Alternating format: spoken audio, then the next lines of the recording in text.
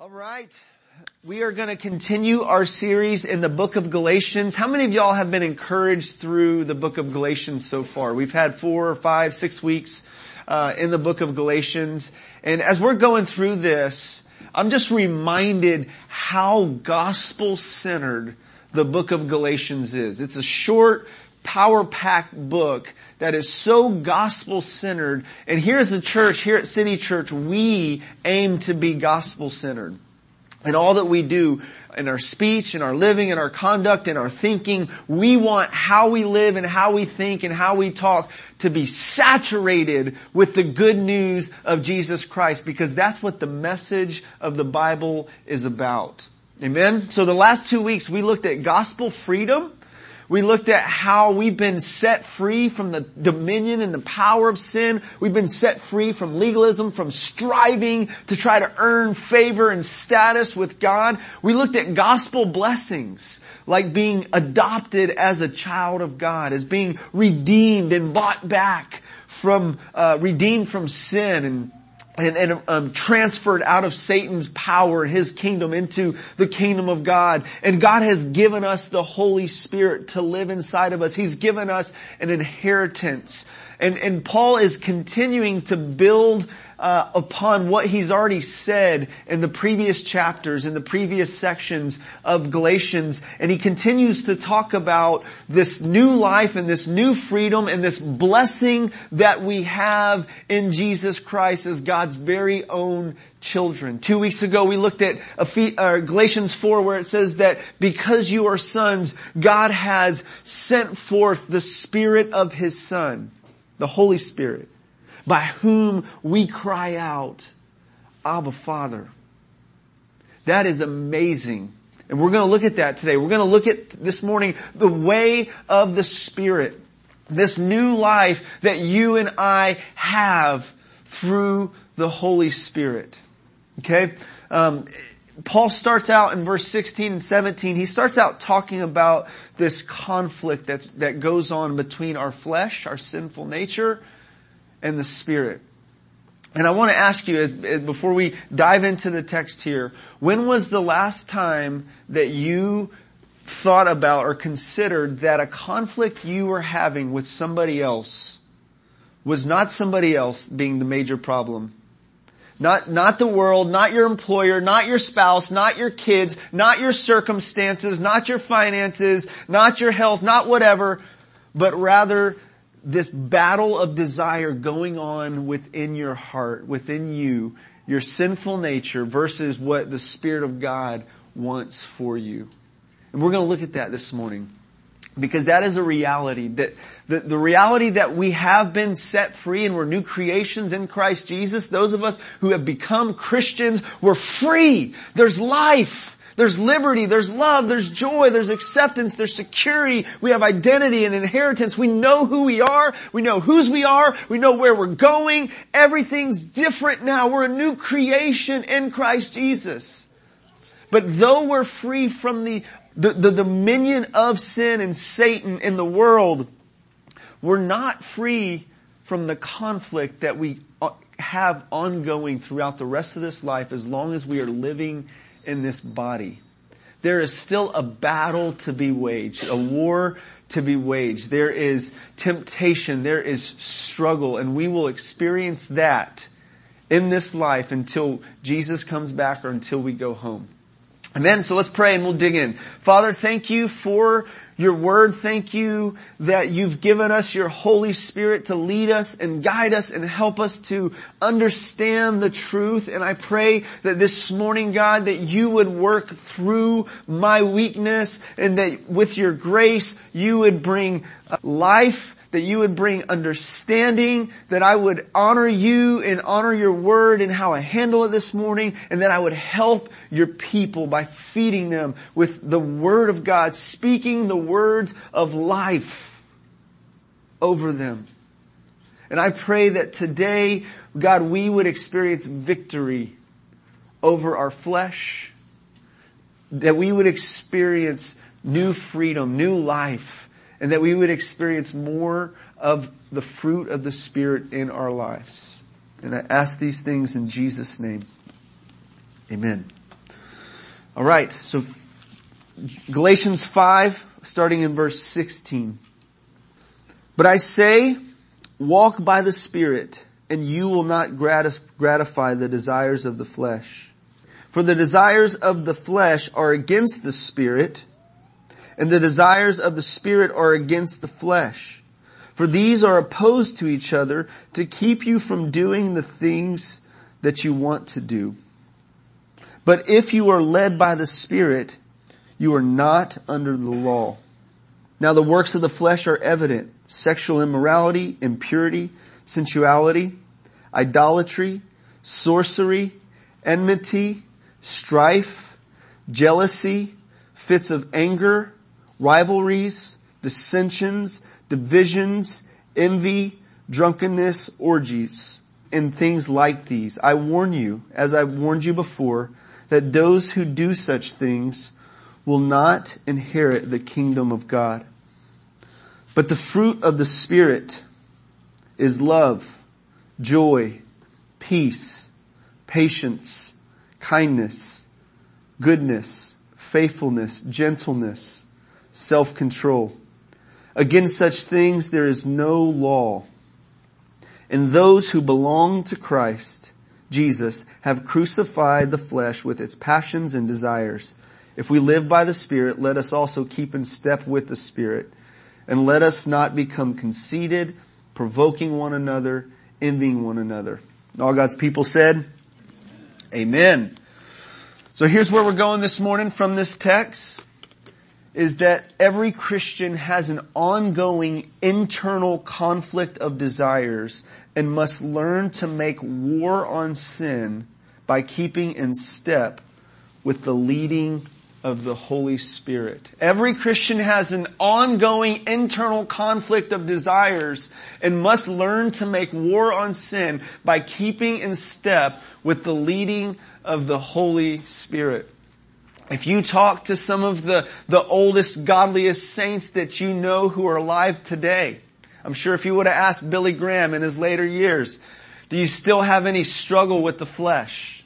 Do you still have any temptations? Are there any things that that you have to guard against in your old age? Even though you've been walking with the Lord for many years, I'm sure they would tell you, yes, it's an ongoing battle. No matter how holy you are, no matter how greatly God has used you, no matter how disciplined you are and how many good things you have done, how much fruit has come forth from your life, you and I, as long as we're in this body, we will have this war within us. And it is a conflict of our desires. There's our sinful nature, and then there's the Holy Spirit who lives in us, who leads us, and gives us desires that are godly, that are pure, that are righteous, that are holy. Now, before I was a Christian and before you were a Christian, we, for the most part, we just went with the flow of sin. It wasn't so much a struggle. My wife was talking in college, sharing with me this week how in college they used to ask, somebody would say in confessing, man, I'm struggling with this sin or I'm struggling with that sin. And they would ask one another, are you struggling with it, or like, are you just going with the flow of it? Are you like letting it dominate you? Or, I mean, are you really like putting some pushback on that sin, or are you just like a fish swimming along with all the rest of the fish? As Christians, we are called to live a life that is going upstream. We're going against the desires of our sinful nature. We're going against this world system and the way that the world does things, and we're going against the powers and the principalities of darkness that are coming against us. And so we have this conflict not only going on out there with spiritual battle and with the world and with people of the world and people who are unjust and ungodly and unrighteous and that hate us and try to attack us, but we have this internal battle going on within us. And I submit to you that this is probably our biggest problem right here. It's been said that your biggest enemy really is yourself, your flesh, your sinful nature. And if we're going to get victory out here in these relationships and in life and work and marriage and family, then we need to get victory in here. We need to win this battle in here. We need to make war on our sinful nature. Don't coddle it. Don't cater to it. Don't indulge it. We looked at last week in Galatians 5:13. Paul said, for you brothers have been called to freedom. Only do not use freedom as an opportunity for the flesh, but through love serve one another. So Paul tells us what we're to do with the freedom that we have. We're not to indulge our flesh. We are to deny it, to crucify our flesh, to not let it rule over us, and we're to lovingly serve others. We're to give ourselves to helping out those who are around us, and that is the most fulfilling life that we could have when we're doing that. So there's this war going on within us. Notice in verse 17, for the desires of the flesh are against the Spirit, capital S, Holy Spirit.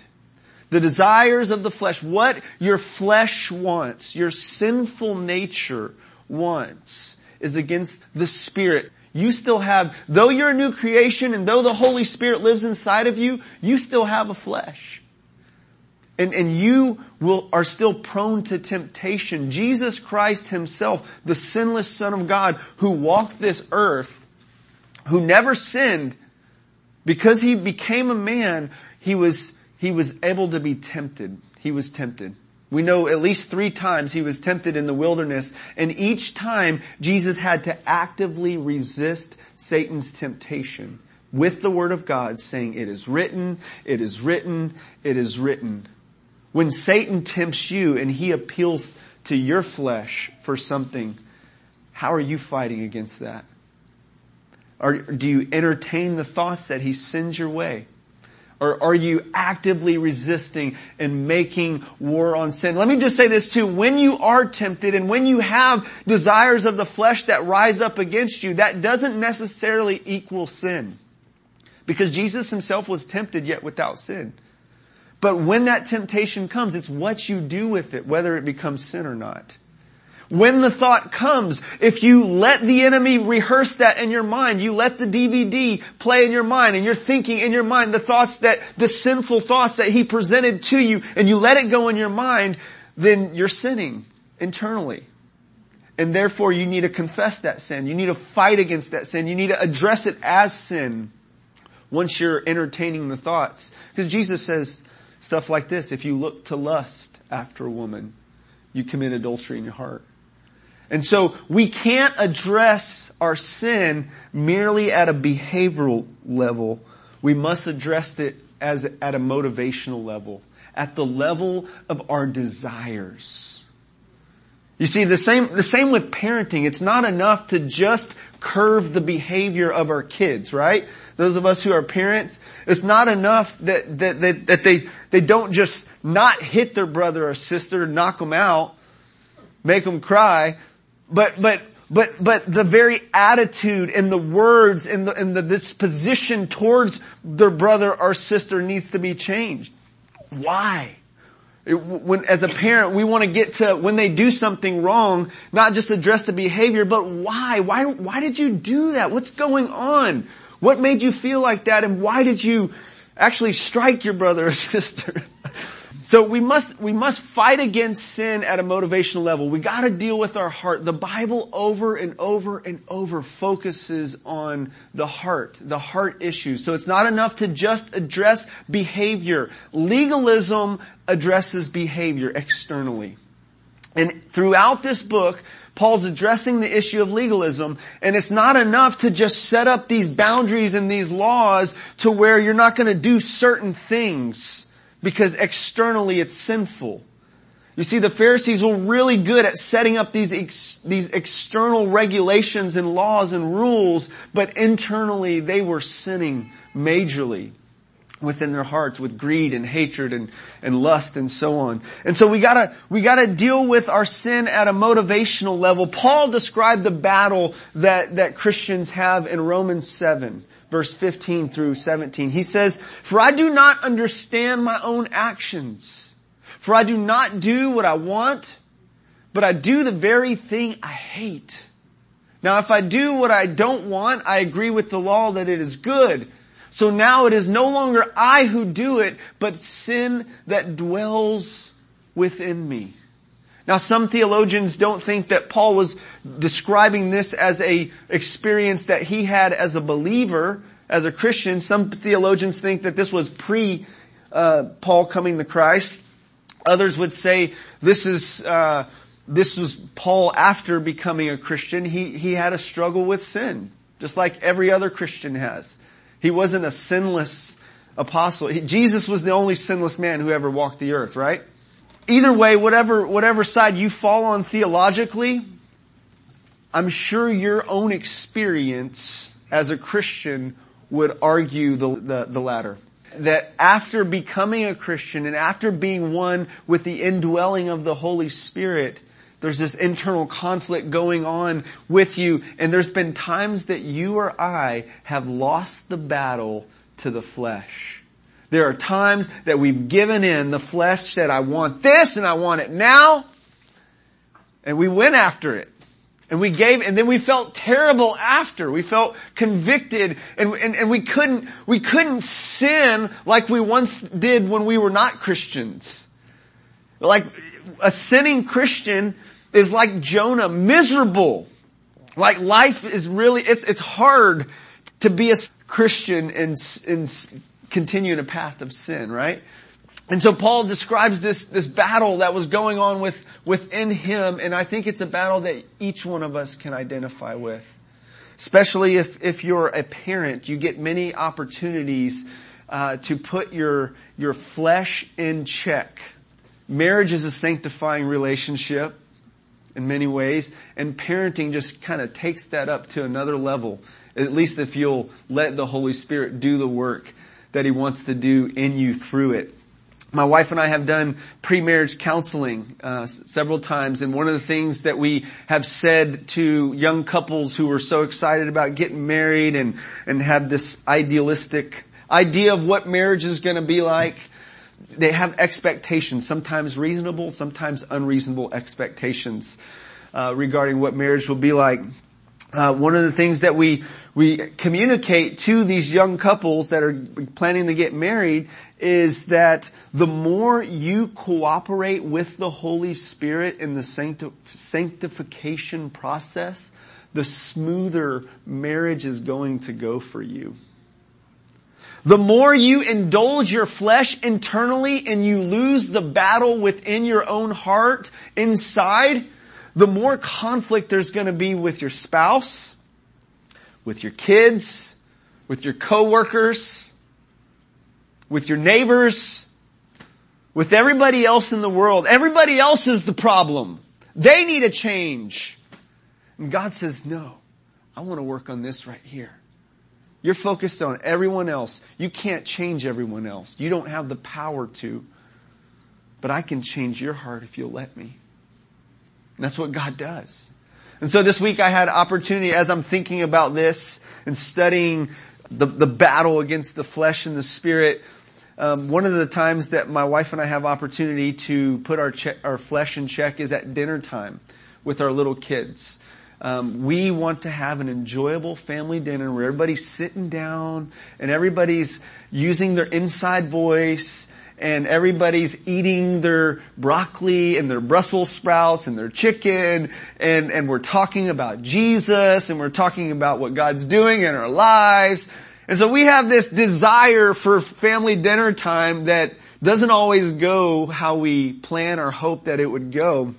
And this week we had one of those. And one of my children was not eating their food, and so tensions were rising, right? And so like dinner time can sometimes end up being a lot longer than we want it to be. And so tensions were rising, and as tensions were rising, my 4-year-old daughter, she sat down kind of with an attitude and kind of scoot her milk over towards me, and the milk spilled out over, and it went onto my arm and onto the table. Thankfully it didn't tip over.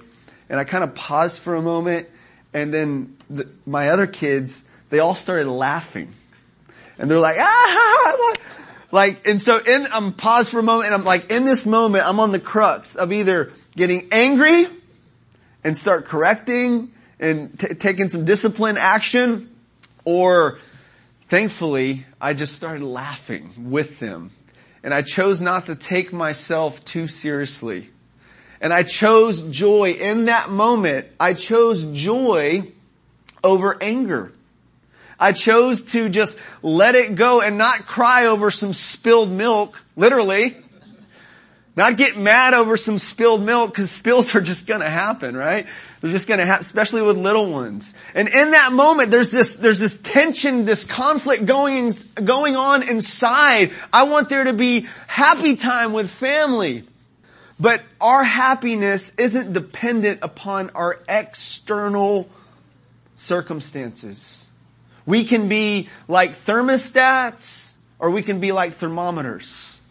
We can be affected by everybody else and just gauge the atmosphere, and our happiness is based on whether everybody else is happy. Or we can be thermostats who change the atmosphere, who bring joy, who bring peace, who bring love, who bring kindness and patience and goodness and self-control.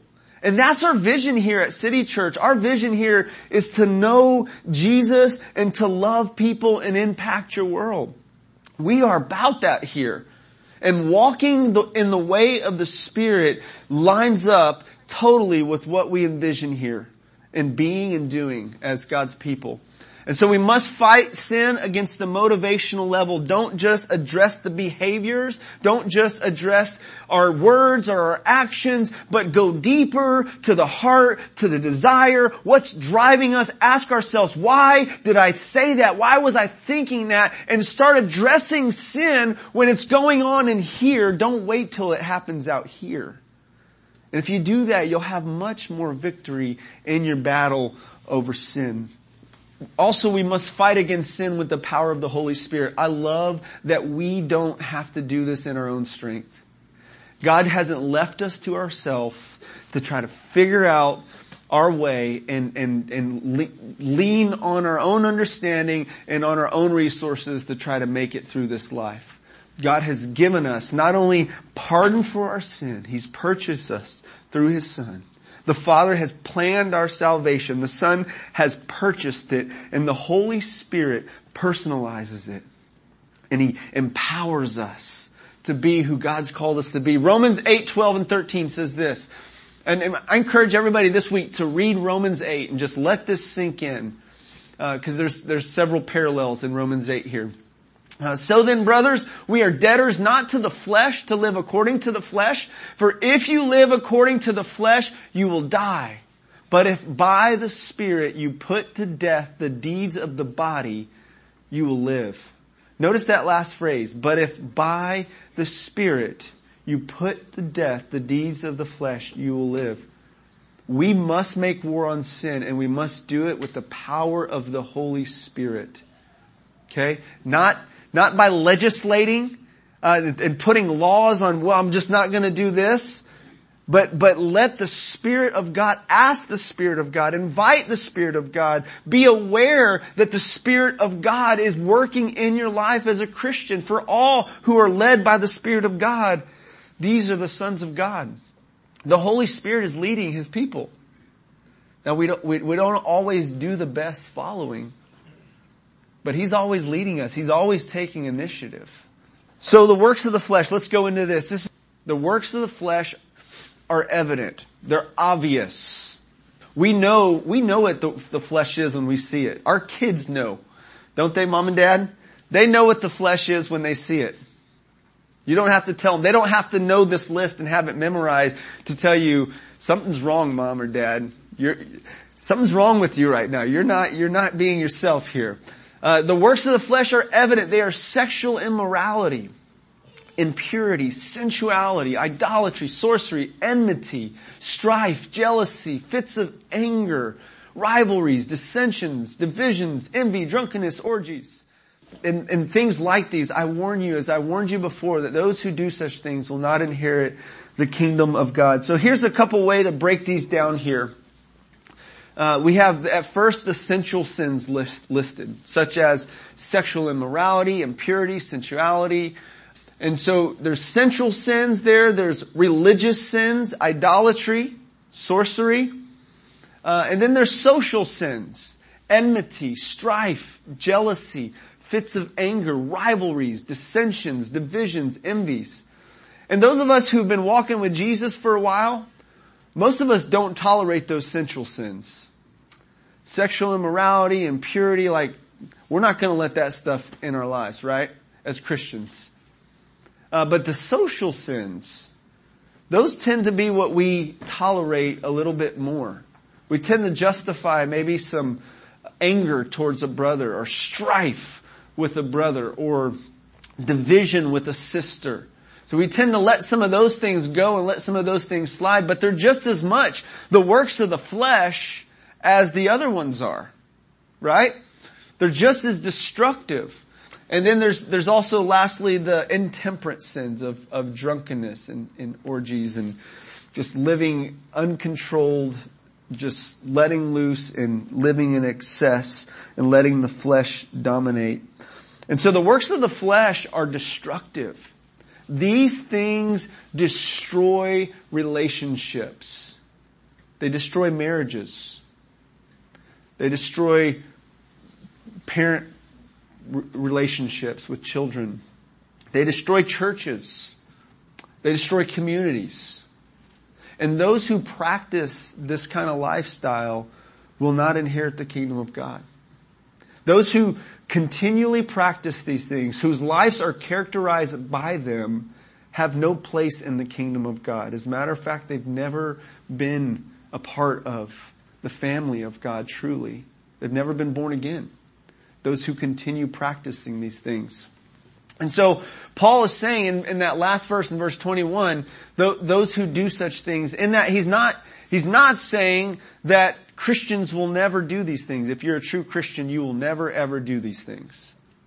But he is saying that those who practice them, those who continue to do these things, aren't a part of God's people. They're not a part of the kingdom of God. 1 Corinthians 6, 9 and 10, he says, don't be deceived. Do you not know that the unrighteous will not inherit the kingdom of God? Do not be deceived. Neither adulterers, drunkards, and he goes on to this, a similar list to this right here. Those who live like this aren't fit for the kingdom. They haven't been changed. They haven't received a new identity. They haven't been born again. Okay? Now, if you struggle with these things as a Christian, there's hope for you. And again, it's to have struggle isn't necessarily sin. To have temptation isn't necessarily sin. But if these things are dominating your life and you're a Christian, then that's unacceptable. Right? Because Christ has set us free. We don't have to walk in bondage anymore to these things. And again, these Judaizers who were practicing legalism and were emphasizing the keeping of the law, these guys were walking in the flesh just as much. And their sins were probably coming out more as social sins. The divisions, the anger, the rivalries, the enmity, the strife. Those kinds of things tend to come out in the legalist life. They won't tolerate the sexual immorality and purity stuff, right? At least not externally. Those kinds of things that pick up stones and stone those brothers and sisters, right? If they're living in that, right? At least that's the kind of mindset. Verbally or even literally, right? In Jesus' day, they were ready to stone the adulterer. Jesus says, he who's without sin, let him cast the first stone. So the works of the flesh are destructive. I don't want to spend too much more time on that. I know we have some children here too and don't want to go into that too much. But the next point here is that the way of the Spirit is desirable. Isn't this what you want for your life? Isn't this what you want for your spouse? Isn't this what you want for your community? You want the fruit of the Spirit, verse 22, which is love, joy, peace, patience, kindness, goodness, faithfulness, gentleness, and self-control.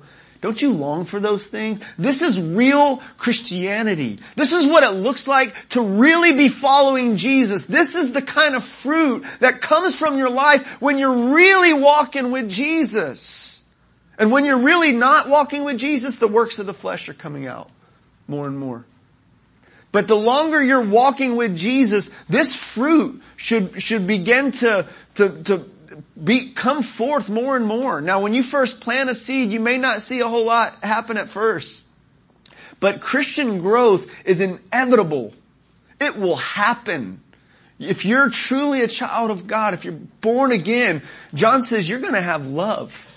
You're going to love God. You're going to love people. Otherwise, you're not a child of God. And this is the very first characteristic listed is love. The fruit of the Spirit is love. When you have the Spirit living inside of you, when you're following the leading of the Holy Spirit, you're living life in the Spirit as a Christian, this is what the path looks like. Gosh, we want that. Against such things, there's no law. Nobody's going to put a law on these things. Like, man, Giovanni, you are just too loving and joyful at Zoe's. And we gotta cut that out. You can't be working with all the customers and the employees with all that love and joy and that peace in your life. We just don't do that here. Nobody's gonna say that. Nobody's gonna put a law on these things. These are good. Non-Christians would agree that these things are good. I was encouraged just yesterday when we posted just the dental clinic that we're going to be doing, that Mike and Rosemary are generously giving of their time and resources to, and a couple other dentists. I was encouraged by how many people from the outside were just like, thank you, and like, this is great, thank you guys for doing this. Nobody's going to put laws on like, you can't love and serve people, right? You can't, this is a good thing. We want to walk in this. And this is a part of our testimony as Christians. By this, Jesus said in John 13, all men will know that you are my disciples if you love one another. That should mark our lives. That's a part of who we are here. That's what we're aiming for. And all of these characteristics listed in the fruit of the Spirit is Christ-likeness. That's what it looks like to mature as a follower of Jesus, is to grow in love, to grow in joy. We have joy because our sins are forgiven and we have this relationship with God, and we rejoice, as Jesus told his disciples, don't rejoice that the demons are subject to you, but rejoice rather that your names are written in heaven. We have this heavenly connection with God, and our joy is based on that, not based on our earthly circumstances. So nothing has to steal our joy. We can walk in that, and the Spirit produces that. And that should come forth more and more in our lives. Like, has anybody planted a tomato plant or done any kind of planting and just kind of, you've seen just the gradual growth and the increase of that fruit? Just over a period of time, it gets water, it gets sun, it gets the nutrients that it needs, and it grows, right? Isn't that just a nice process? And that's the imagery that Paul uses for the Christian. There's this fruit that's just gradually growing. It's inevitable. It's gonna happen, and it's gradually growing in our lives. And it's a cluster of fruit together. A lot of people refer to it as the fruits of the Spirit. Paul, I think, intentionally says the fruit of the Spirit. These things should be together in our lives as fruit. Okay, they go together. He calls the flesh the works of the flesh. He calls the Spirit work the fruit of the Spirit, because it's the results of the Spirit of God bringing it forth. He's the producer ultimately. He lives inside of us. And spiritual fruit has internal roots. It's not just stuff that we connect loosely outside. Just we put on a smile externally, but don't have joy internally. Right?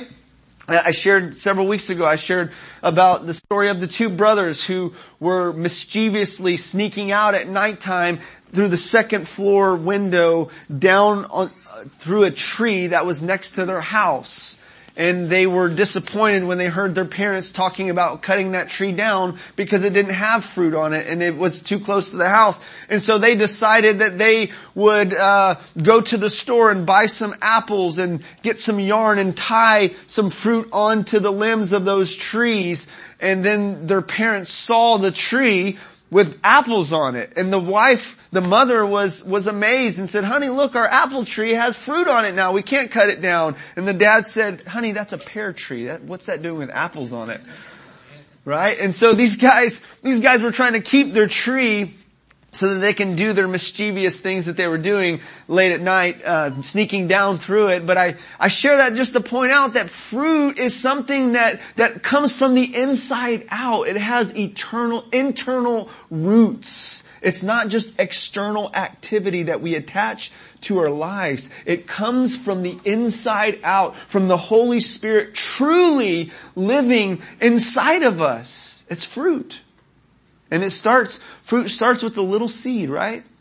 A plant or a tree, it starts with a little seed, and it grows over a period of time. Tim Keller shares a story about, a guy who died and was buried and he had a marble slab there, with his grave, and somehow an acorn seed fell into the grave. And over a long period of time, this little acorn grew into a tree and it split the marble slab. Now if you were gonna bet on this marble slab or that little acorn seed, which would win over a period of time, you would probably say the marble slab, right? But the power of this seed, it continued to grow and grow, and it broke the marble slab. If you ever had any foundation issues, with your house, sometimes roots. I know some of us have had some of that. Roots can mess up foundational stuff underneath your house. Anyways, that's a sideshow. The way of the Spirit is desirable. So love, joy, peace. The peace that we have is a result of being made right with God and having peace with God. Our sins are forgiven. We're not enemies of God any longer. We're friends of God. We have peace with Him, and that should translate into every other relationship, into our homes, into our workplaces. We should be peacemakers, not troublemakers. We should be the thermostat that brings peace, that changes peace, the level of peace in the atmosphere. And so our peace isn't based on everything going well for us. Our peace is based on this relationship we have with Christ. Patience, or I like the King James rendering of this, long suffering. Okay? Like the idea is you bear with under it. You stay under the pressure, under the hard times when it's coming at you. You don't get out of the oven prematurely, right? Patience. We need that. We need that with every relationship. We need patience. Kindness. That disposition towards others of serving, loving, and acts of kindness. Goodness. Faithfulness, that just consistency, that steadiness, that dependability, gentleness. This is one characteristic that Jesus Christ Himself identified with. He said, learn from me, I'm lowly and I'm gentle at heart. Learn from me. In Matthew 11, right? And so here's the King of Kings, the Lion of Judah, the one who's mighty and strong, who's yet gentle and tender. And then self-control, lastly. Paul says in 2 Timothy 1, he says, God hasn't given you a spirit of fear, but a spirit of power, love, and self-control, or sound mind. And so having the Holy Spirit leading our lives doesn't mean that we're out of control. We have self-control. And against such things there's no law. Verse 24, those who belong to Christ Jesus, they've crucified the flesh. They've made war on it. They've declared war against my sinful nature. Sinful nature, flesh, you're not going to dominate me. They've declared war on their flesh and they've crucified it. They haven't coddled it. They haven't catered to it. They have crucified the flesh by the power of the Holy Spirit with its passions and its desires. And I tell you, the flesh surely has a remarkable way of resurrecting, doesn't it? Or popping back up. And so this isn't just a one-time battle for us. It's an ongoing dying to ourselves. Okay, we can't coast when it comes to spiritual growth. It's a continual, there's some intentionality about it. Look at verse 25. If we live by the Spirit, let us also walk by the Spirit. the idea of being led by the Spirit is passive, right? So the Holy Spirit's the initiator and He's leading us. But this idea of walking by the Spirit is active. It's intentional. Okay, He's leading us. He's going to continue to lead us. But we have to walk step by step with the promptings that He's leading us with. If you're a child of God, you're led by the Spirit of God. You have the Holy Spirit living inside of you, and He's giving you His desires. You want to be like Jesus. You want to love. You want to serve. You want to bless people because God has put that in you. That's your DNA. It's who you are as a child of God. And when you do the works of the flesh, that's not who you are. Those do not define your life. Verse 24, Paul calls, the Galatians back to their identity. Those who belong to Christ have crucified the flesh. And so victory over sin in our lives is the fruit of the gospel transforming us from the inside out. It's the grace of God working in our lives. We can't do that in our own strength. So what does it mean to walk in the Spirit? What does it mean? F.F. Bruce says this: to walk by the Spirit means to let your conduct be directed by the Spirit. I like the imagery of the sail, the sailboat that you put the sail up. Okay, there's some dependability upon the wind. You can't make the wind blow, but you can put the sail up and position it to be empowered, right? And so we're told in Scripture to be filled with the Holy Spirit in Ephesians 5. To walk, another theologian, Fung, says to walk in the Spirit means to be under the constant moment by moment direction, control, and guidance of the Spirit. John Stott says it is the Spirit who does the leading, but we do the walking. We're responding to His leading. Tim Keller says this: to be led by the Spirit is to change and be changed. To be the people we want to be. The Spirit-fueled development of Christ-like character is liberating because it brings us closer to being the people we were designed to be. The people our Spirit-renewed hearts want to be. One more theologian says this. Morris says, walking is a metaphor used from time to time in Scripture to denote spiritual progress. People in the first century could not travel as fast as we do with our cars and planes and trains and the like. But even so, for them, as for us, walking was the slowest way of going places. But even though walking was slow and unspectacular, walking meant progress. I love that. If anyone kept walking, she or he would certainly cover the ground and eventually reach the destination. So for the apostle, walking was an apt metaphor. If any believer was walking, that believer was going somewhere. If you're walking after the Spirit, you may not see spectacular things every day. Some Christians, more charismatic Christians, tend to emphasize the gifts of the Holy Spirit. And we believe in those. We embrace those here. We use those here. But to have the gifts of the Holy Spirit operating in our life without the fruit of the Holy Spirit evident in our life, we're majoring on a minor. We're missing the bigger picture. Paul directed the Corinthians who had that issue in 1 Corinthians, and he gives them a whole chapter on what? Chapter 13 of Corinthians. On love.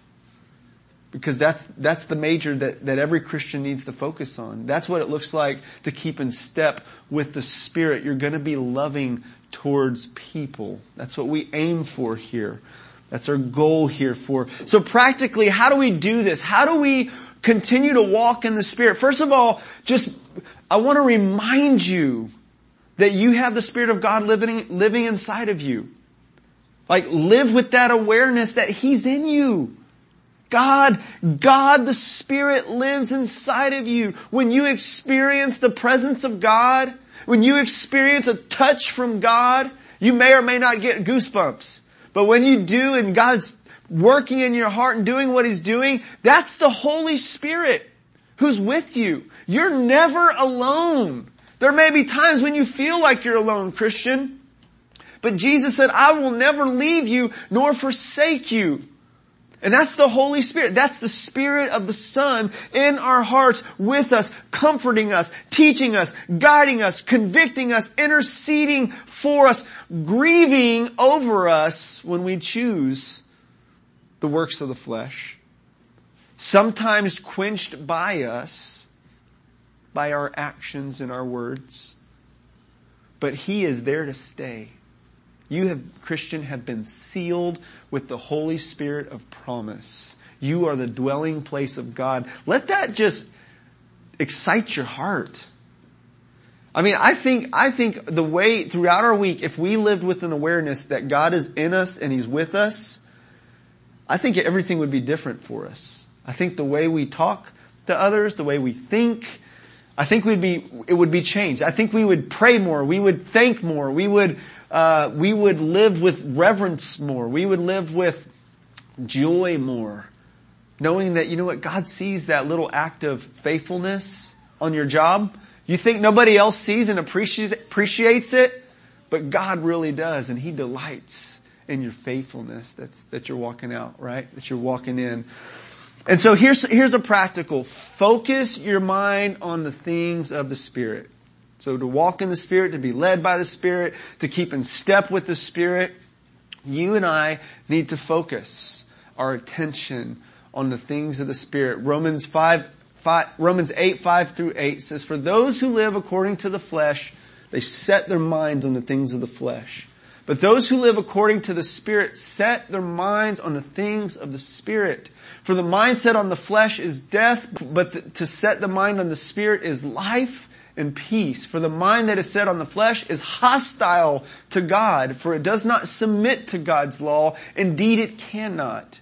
Those who are in the flesh cannot please God. But the verse goes on, it says, but you are not in the flesh, if indeed the Spirit of God dwells within you.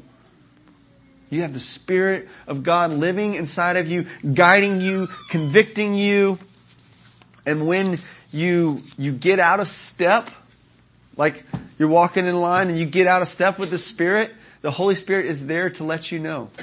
You may lack some peace because you got out of line. There's something's not right. I grieve the Holy Spirit with the way that I talk to my spouse or my coworker. And I need to go back and make that right. Right? The Holy Spirit doesn't let us get away with that stuff. Right? He brings it back to our remembrance. And thankfully, when He does, we can confess it as sin.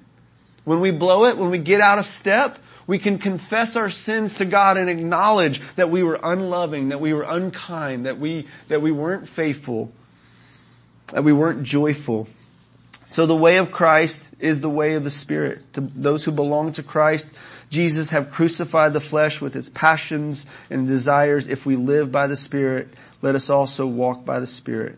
And let us not become conceited, provoking one another and envying one another. So a couple application points here. Focus your attention on the things of the Spirit. Notice in verse 16 it says, so I say, walk by the Spirit and you will not gratify the desires of the flesh.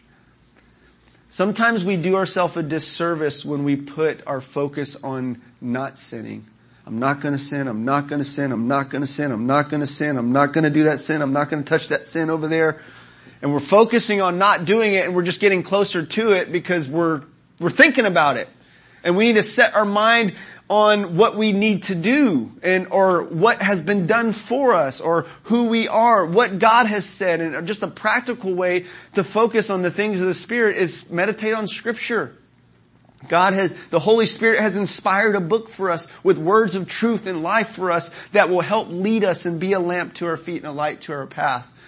And so we focus on loving instead of, I'm not gonna blow up on so and so. I'm not gonna blow up on so and so.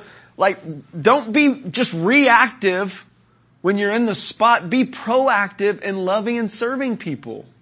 Deal with the desires and the motivation way before you get put in the position of being tested and squeezed to blow up on somebody. Let God deal with your heart. Ask Him to cleanse your heart. Acknowledge your sin when you're not loving, you're not joyful, you're not patient, you're not kind. And then follow the simple promptings. When the Holy Spirit speaks, take that step. Just go with Him. Whatever He prompts you to do. You may not see a lot of spectacular things every day, but following Jesus, the fruit of the Spirit is inevitable. It will come, and it's gradual. It'll come. And it'll gradually come. You'll see more and more fruit as you take step after step after step. Some Christians go from high to high, from event to event, and big experience to big experience, and they're just up and down when they have their experience, and then they don't have experiences for a while. And we shouldn't live like that as Christians. For Christians, it's a day by day, step by step following Jesus. And as we're following Him, we're going to have some really big things happen from time to time. All right? But if big things aren't happening in our life, then just be steady and faithful and let the Spirit gradually bring forth that fruit in your life. Amen? Because in due season you will reap in chapter 6 if you don't lose heart. And lastly, ask God to fill you and guide you with His Spirit. Just a practical thing. I do this often. And I do it because I need God's help. And I'm reminded of my need. I do that before I preach. I do that at work. I do that when I'm at home with the kids. And I'll say, Lord, a simple prayer. God, help me. Help me to lead them. Help me to love them well. You can do that all the time. Ask God to fill you with His Spirit and guide you. Jesus said in Luke 11:13, He said, if you being evil know how to give good gifts to your children, how much more will God give the Father give the Holy Spirit to those who ask Him?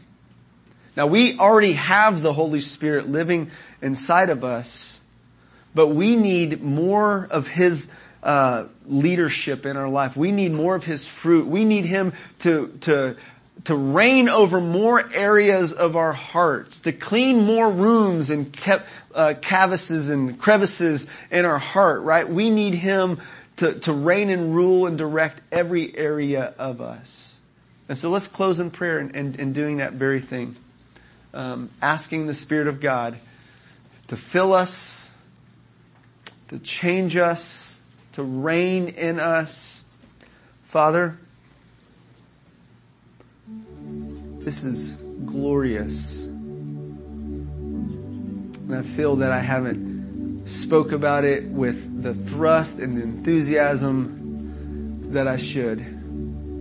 Because this is really amazing that you've given us your presence inside, the person of your Spirit inside of us, to be with us, to lead us. And God, I pray that we would get this and that we would learn to walk it out, to keep in step with your Spirit, moment by moment, day by day, step by step. And that we wouldn't see this as just mere duty, but that we would find great delight in doing your will, oh God.